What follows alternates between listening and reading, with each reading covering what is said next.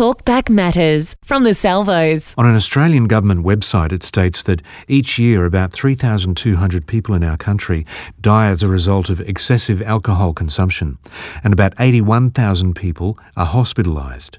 Those statistics are echoed right around the world.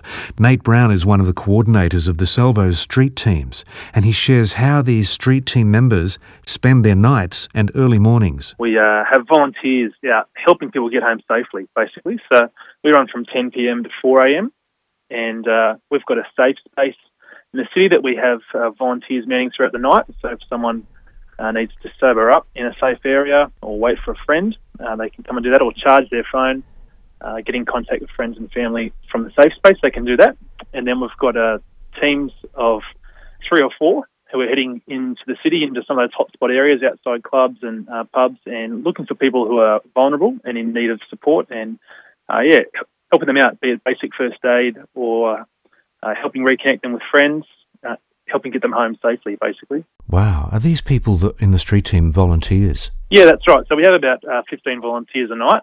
And those volunteers are just from the community. They've just put up their hand to say that they want to help. They want to help keep the city safe. So some of them are in their 20s, students, and then we've got just a broad range up to people in their 70s. Really? Who come out and give up their time to help people. That's amazing. They must have a real heart for people who are still finding their way, you might say. Yeah, absolutely. That's been the biggest blessing for me, is just the heart of our volunteers and their willingness to help out. Like many of them are from non-Christian backgrounds or Muslim, Hindu backgrounds, and they all just kind of come together for this common cause of wanting to help people. And I think that's just a really great community response to a community issue. What are some examples of people who you've helped at early hours in the morning? Sure. Yeah, we have some basic kind of support, which is just things like people who are lost in the city. We have lots of tourists in the city, so we're helping them get back to their accommodation or getting onto the right public transport to get home. But often we've got people, particularly young women, who are vulnerable as they're by themselves and perhaps intoxicated. So we came across a girl just last weekend she was outside of a club. She was by herself. Her boyfriend had left her there, and she was really upset and scared. Her phone had died early in the night, and she had no way of knowing how she was going to get home. And when our teams found her, she was being harassed by 2 young guys who were trying to get her to go home with them, which is just big alarm bells for us. And so once our team figured out what was going on, they made sure the guys left the situation, and then they walked with her back to the safe space and got her some. She was able to charge her phone there, and we got her to the right bus home. She was able to get home safely by herself, which is really good. Wow. Yeah, other examples where we feel like we've been able to help is particularly in situations where there is an escalating argument that is getting quite aggressive, and our teams are well trained in de-escalating those situations. So they've been able to step in.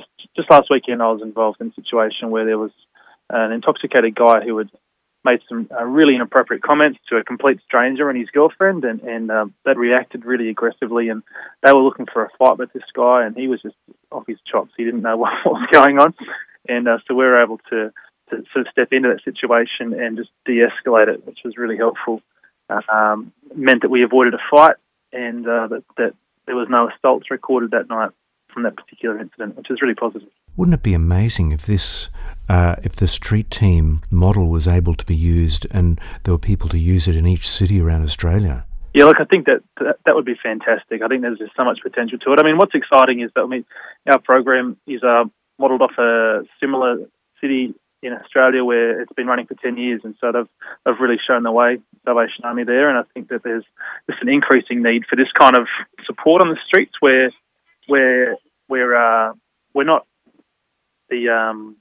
we're not coming in as the police or even as the pseudo police. We're coming in there just as community members. We're not there to tell people what to do or what not to do, but just to provide them help when they most need it. And so which cities are doing it at the moment? Currently Melbourne, Sydney, Perth and Hobart are the main cities that I'm aware of.